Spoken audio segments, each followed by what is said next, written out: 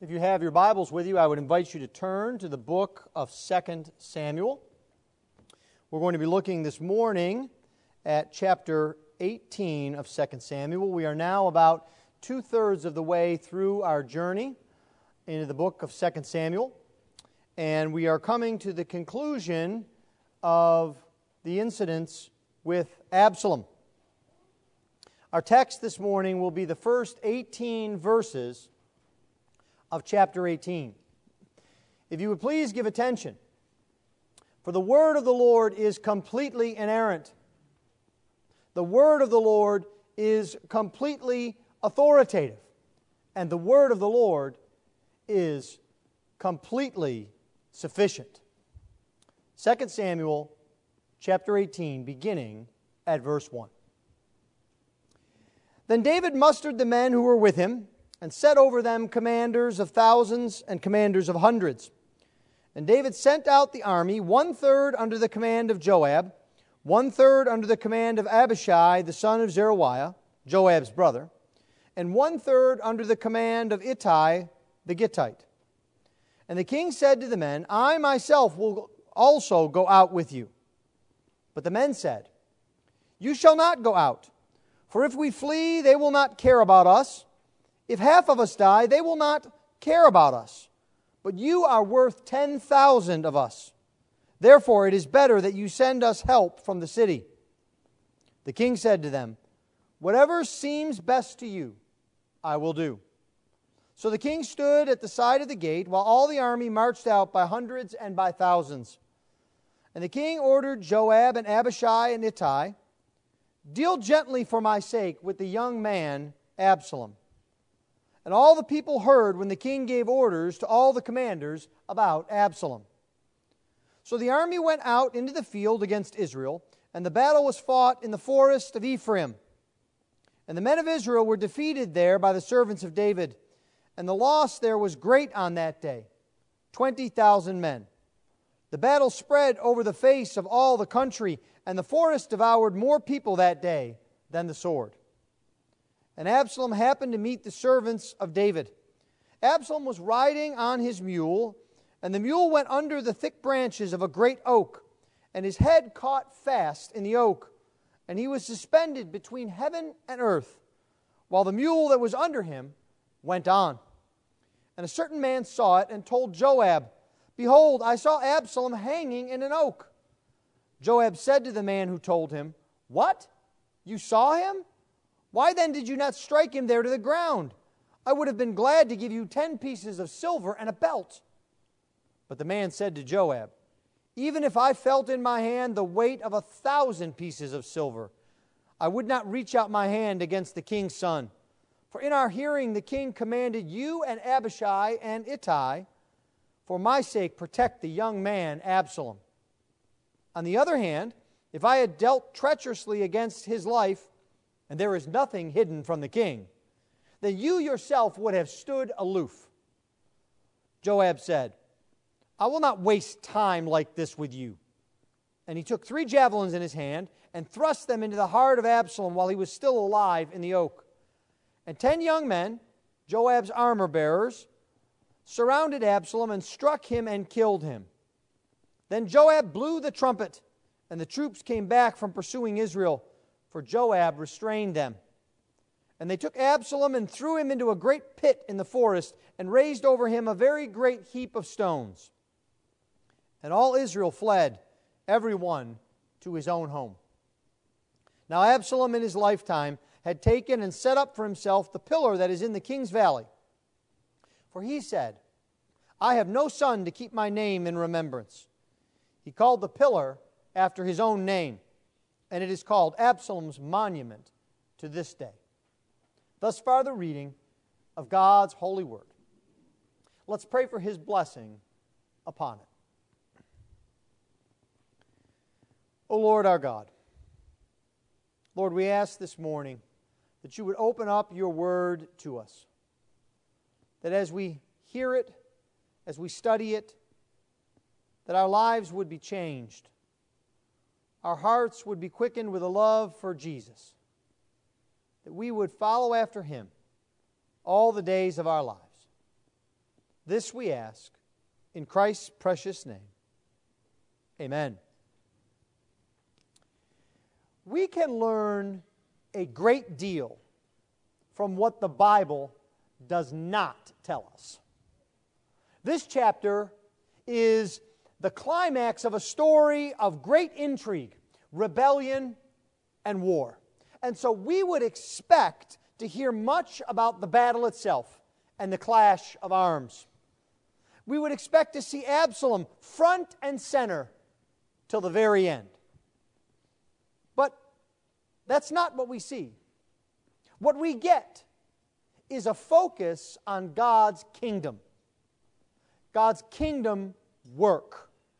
How the Lord is preserving His kingdom and fulfilling His judgment on Absalom, and in a sense, on David as well. It shouldn't surprise us that the Bible wants us to focus on God. And that's exactly what it does in this chapter. There is a battle before us, but keep your eyes on God.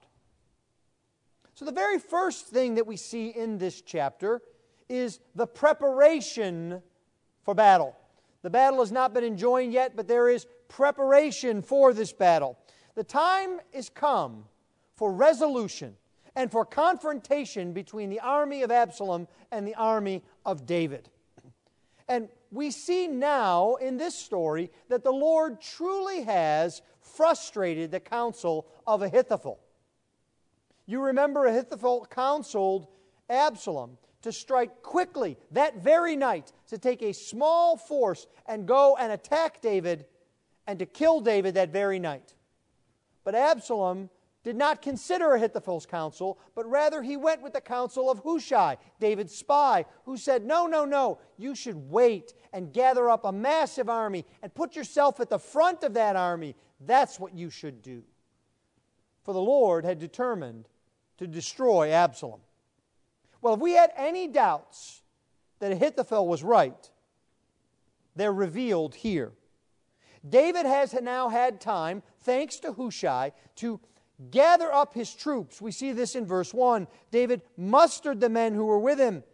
And instead of having a ragtag band of about 2,000 men who are accompanied with women and children as they're fleeing the city, now they are numbered in the thousands. We see in verse 1 that David has commanders of hundreds and commanders of thousands. And then later on, as the army leaves the city, in verse 4, they leave by thousands. So men have flocked to David's banner. His forces have grown. They are still less than Absalom's, but David now has a force capable of winning in battle.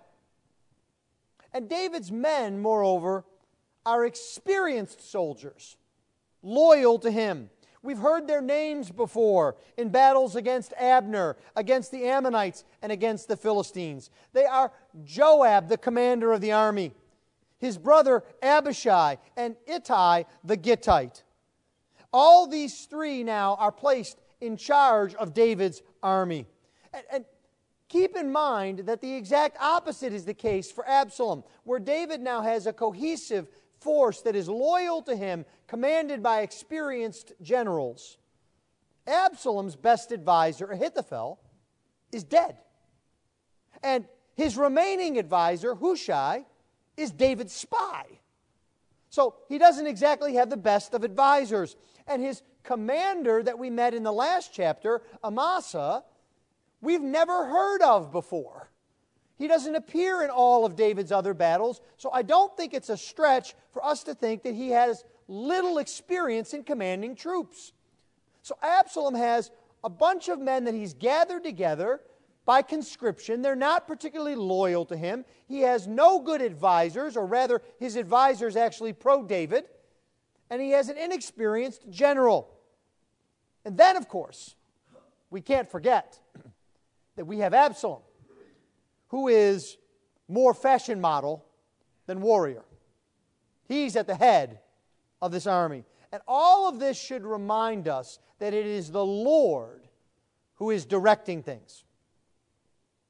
In Absalom's day and in our day, men think that they are in charge of events. If they just act in the best way possible, everything will turn out the way they want it to. But at this point, we arrive at the battle not because of man's wisdom, but because of God's decree. How easy is it for us to miss this?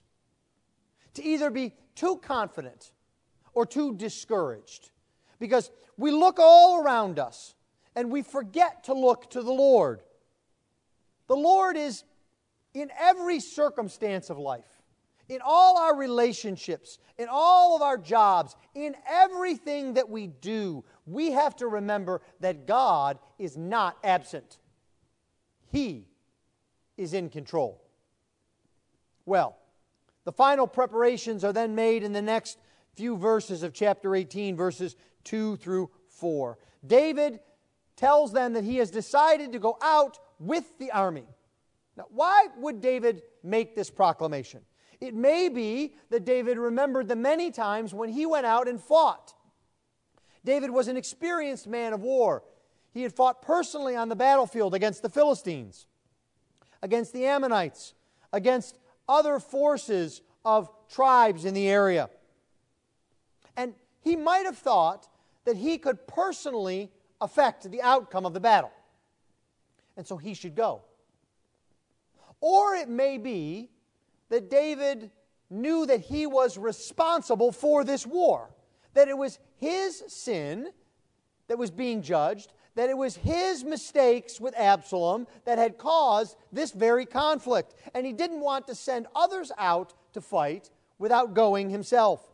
Now, we're not told why David made this decision, but we are told that David's men would have none of it. They dissuade him from going because they know what this battle is all about. It's almost as if they were sitting in the council room hearing the counsel of Ahithophel. They know this is no ordinary battle. It's not just about armies. It's about David the king. It's about the Lord's anointed and his kingdom. Because after all, if they win the battle and lose David, then all is lost. And if they lose the battle, but David is safe, they will have the means to keep fighting on. And they say to David, "You are worth 10,000 of us, so stay here in the city." Now, I want you to see here that the Lord wants us to focus on what is significant. Are you tempted to look out in the world and see what's going on and to be overwhelmed? Do you forget what's significant in your life because of all the noise that surrounds you? For example, does all of the news about the economy stop you from sitting down and making your own family budget? You say to yourself, well, if inflation is rising, and I don't know how many ships are on the coast of California, and I don't know what will happen with the deficit, and I don't know what will happen with the economy, why should I even bother to make a budget? What difference could that make in all of the world? And the truth is that your budget won't change the American economy. But your budget is important in your life for you to be a faithful steward of what the Lord has given to you. Another example might be that we might look around and see all of the controversies that are rearing their heads in the church, in the PCA, in the American church, and throughout the world. And we might be so consumed with these controversies that we forget to do our daily Bible reading and our daily prayer. We wonder if that really makes any difference at all when we see all of these things crashing around us. God wants you to stop and to focus. He wants you to focus on what He has told you to do. He wants you not to be distracted by circumstances, but rather to hear from Him in His Word and to follow Him. Well, David then gives a final confusing instruction in the preparations for battle. We see this in verse 5. He orders Joab and Abishai and Ittai, "Deal gently for my sake with the young man Absalom." Now, remember the context that this is said in. They are going off into battle. these men may lose their lives. They are loyal to David, and they are fighting to save his kingdom. And all of this is happening only because of the wicked rebellion of Absalom. And so what does David want? He wants them to deal gently with Absalom. What? David is more concerned with the enemy? And he makes sure that everyone knows this. He doesn't just pull the generals aside into a side room and say to them, I want you to do this if it's possible. No, he shouts it out for everyone to hear. The common soldier knows that David's main concern is for the leader of the enemy. Now, there is one positive aspect to this command. And it's that David is sure of victory. Because his order only makes sense if they win. If they lose, it won't be in the power of his commanders to deal gently with Absalom. It's only if they are victorious. And so we see David, in the midst of all that is happening, with a trust in the Lord that is so sure that he says to his commanders, when we win, this is what I want you to do. Well, it also makes no sense as a command. Once again, David's love for Absalom is affecting his judgment. We saw this when he failed to bring Absalom to justice for the murder of Amnon. We saw it when he believed Absalom's false show of piety to kick off the rebellion. David is caught here, and his mind is betraying his intentions and his need. There's a lesson here for parents. It's dangerous to be careless with your children. They are affected by the way in which you raise them. If you are too lax and you ignore their sin, they will be emboldened in it. And if you carry discipline too far, always insisting on every point and every occasion, you will frustrate your children and you'll drive them from you. Instead, you need to follow God's example with us. Focus on the heart. Build your children up. Do not excuse their sin, but don't push them away. Remember mercy and grace. Well, that brings us to the second part of the story, the battle itself. And the description of the battle is remarkably brief. It's only 2 verses. And there are a few things that we can conclude from the description about how the battle was fought and how it went. But it is obvious that this is the least interesting part of the story to the Holy Spirit. After all, David's plea about Absalom is almost as long as the battle account itself. Now, the battle is arranged as we would expect. We don't know how large Absalom's army is. We're not given a numbering of it. But we do know that he followed Hushai's advice to gather all Israel from Dan in the north to Beersheba in the south and to gather them into one great army. And the text tells us that the battle was spread over the face of all the country. So it must have been large. And we know that Absalom's forces took 20,000 casualties. So it had to be a sizable army. But David's wisdom and experience, combined with Absalom's vanity and inexperience, show through. David strikes first, and he is able to choose ground that is favorable to him. He chooses a forest as a battlefield, and that negates Absalom's advantage in numbers, because the army can't maneuver as it could on a wide open plain. You may remember from our country's own history that in the French and Indian War and in the Revolutionary War, the armies that had lesser numbers of troops used to pick battles in forests so they could hide behind trees and snipe at the enemy and stop the enemy from maneuvering and use guerrilla tactics more than that of mass impact. Well, David further divided his army into three capable commanders. And this spread the army out, and it stopped Absalom from gathering all his forces at one point and overwhelming David. He had to meet 3 threats. This was a key to the battle. Well, the outcome is what we would expect. Although David is outnumbered, he does have experienced troops, superior leadership, and God's supernatural control. Do not forget chapter 17, verse 14. God is controlling this battle. And so it is a complete rout. Absalom's army is defeated and they flee. The point that is made here in the text about 20,000 killed reminds us of this.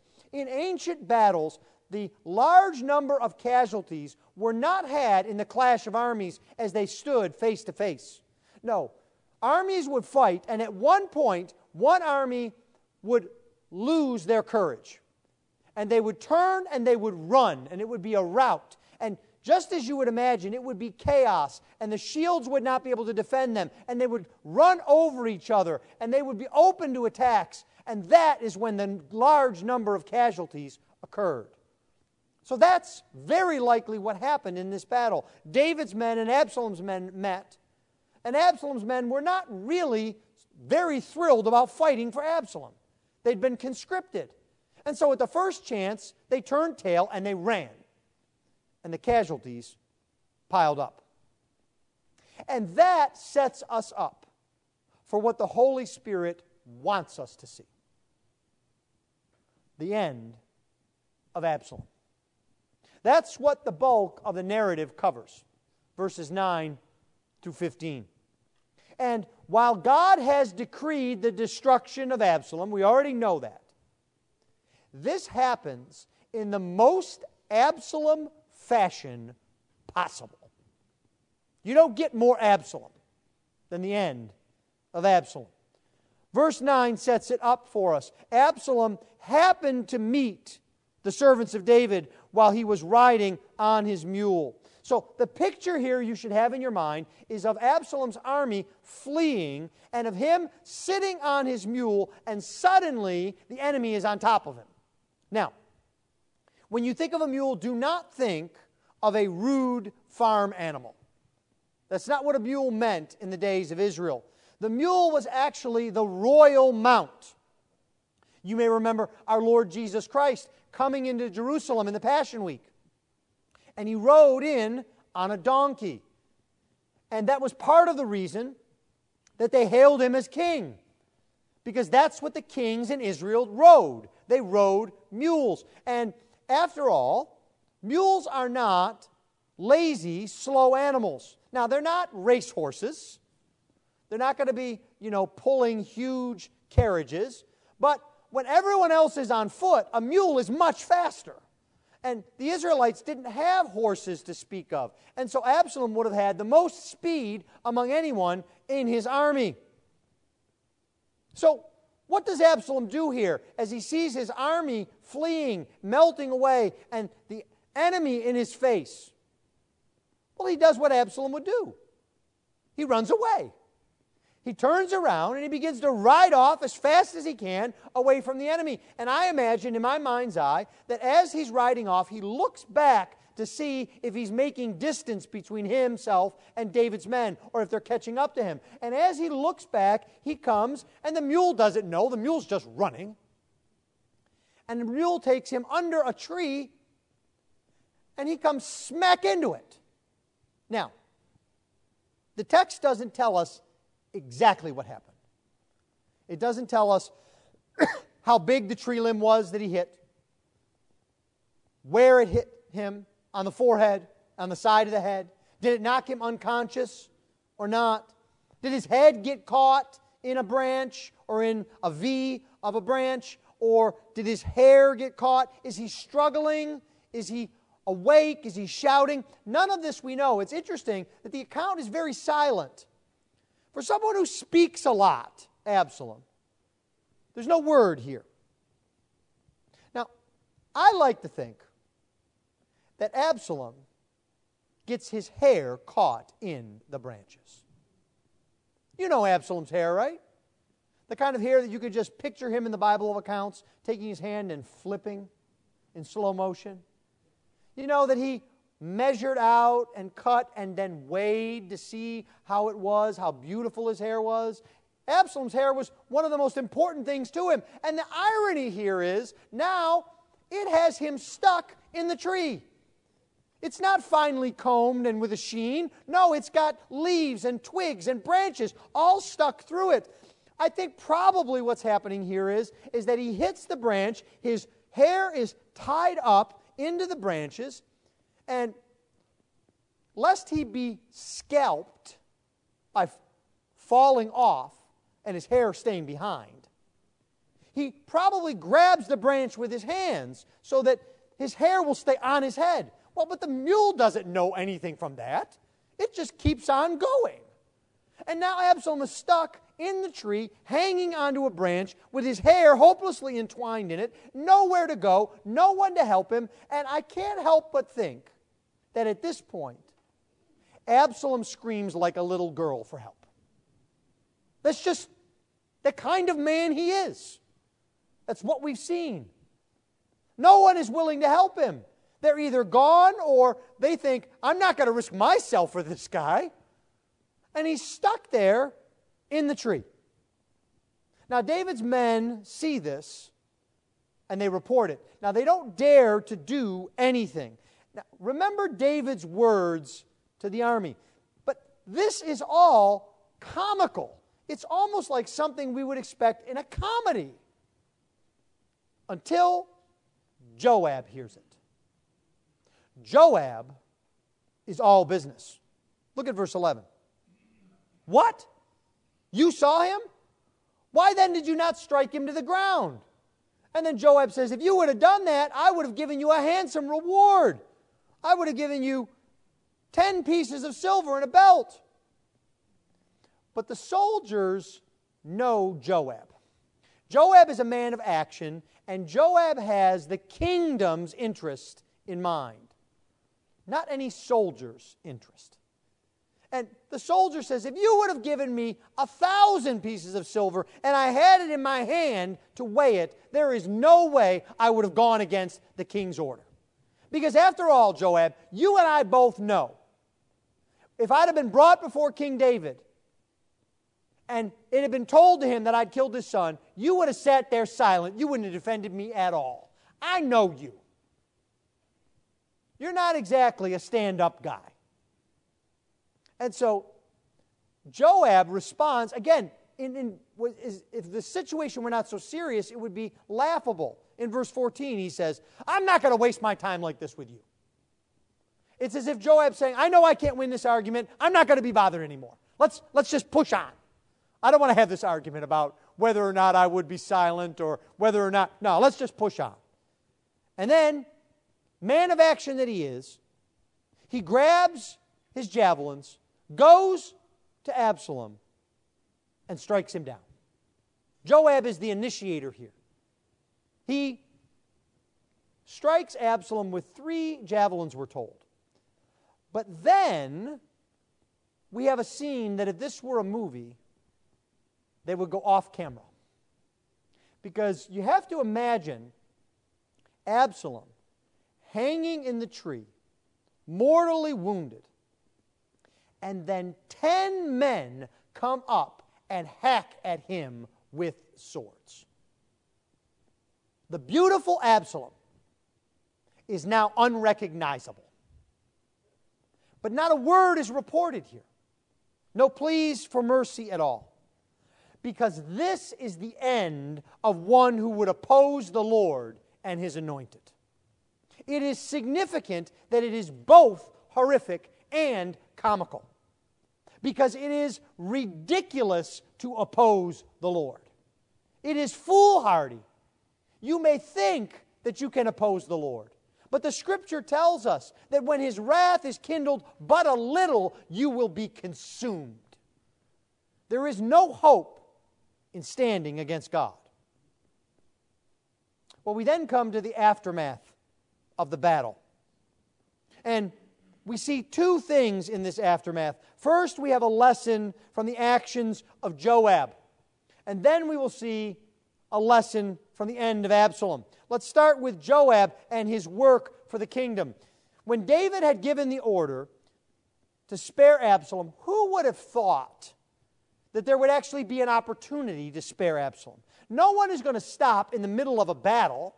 Can you imagine if a battle is going on and swords are clanging off shields and people are throwing spears? Is someone going to yell, hey, time out? Everybody stop. Time out. Okay, we're going to take Absalom now and we're going to keep him safe. No, that's ridiculous. No one would stop the battle that way. But ironically, the situation with the tree makes this possible. It's this ridiculous nature of what happens to Absalom that actually makes David's request, his order, possible. But Joab knows that the rebellion and trouble will not end until Absalom is dead. It's the counterpoint to Ahithophel's counsel to Absalom earlier. Ahithophel told Absalom that this war will end when David is dead. You don't need to kill everyone in the other army. You just need David. He's the important one. And the same here is true for Absalom. When Absalom is dead, the rebellion is over. It will not start again. And so Joab here is used by the Lord to bring about his will. Recall again, chapter 17, verse 14, that we are told that the Lord had determined to bring harm or disaster on Absalom. What Joab does is at the hand of God. Absalom is defeated, and the sword truly does not depart from David's house. Joab brings about God's will. But Joab's political savvy is also highlighted by his mercy to the army. Once Absalom is killed, he has the horn blown and calls off all of the troops in verse 16. Because just like Ahithophel, Joab sees no need to destroy the enemy army. They are Israelites after all. He knows that the critical person in the rebellion is Absalom. And showing mercy to Absalom would just be extending the conflict. Ralph Davis puts it this way. He says, David would treat cancer with candy. Joab knew it required surgery, and he nominated himself as the surgeon. Joab is taking this in his own hands. God can and will use the rougher things and people of this world to bring about his will. Take, for example, Cyrus, the king of Persia, or the Babylonians and their capture of the Promised Land, or Joab here himself. But that doesn't mean that we are to emulate them. It reminds us instead that we are not to view the world as made up of forces for God and forces against God so that we see who wins. No. God is over all things. And that should give us comfort. Well, the passage ends with this odd description of a pillar that Absalom set up. In verse 18, Absalom in his lifetime had taken up and set up for himself the pillar that is in the king's valley. For he said, I have no son to keep my name in remembrance. And he called the pillar after his own name. And it is called Absalom's monument to this day. Now, the first thing that we notice about this is that it is so Absalom. He set this monument up for himself. That just wasn't done in Israel. You set up a monument to the Lord, or to the victory that the Lord had given, or to the tribes of Israel, or perhaps even to another person, but not to yourself. Pagans did that. Pagan kings did that. We see that in the book of Daniel, for example. But Absalom wanted to be remembered. And he knew he couldn't be remembered for his family because he'd rebelled against his father. And I think it is a good deduction to take this verse in conjunction with the verse that tells us that Absalom had 3 sons, to see that Absalom's 3 sons predeceased him, because he had no sons to carry on his name. So, but why is that here? Why is verse 18 not back in chapter 17 or chapter 16 when we're reading about Absalom and his life and his daughter and his sons? Why is it here and not there?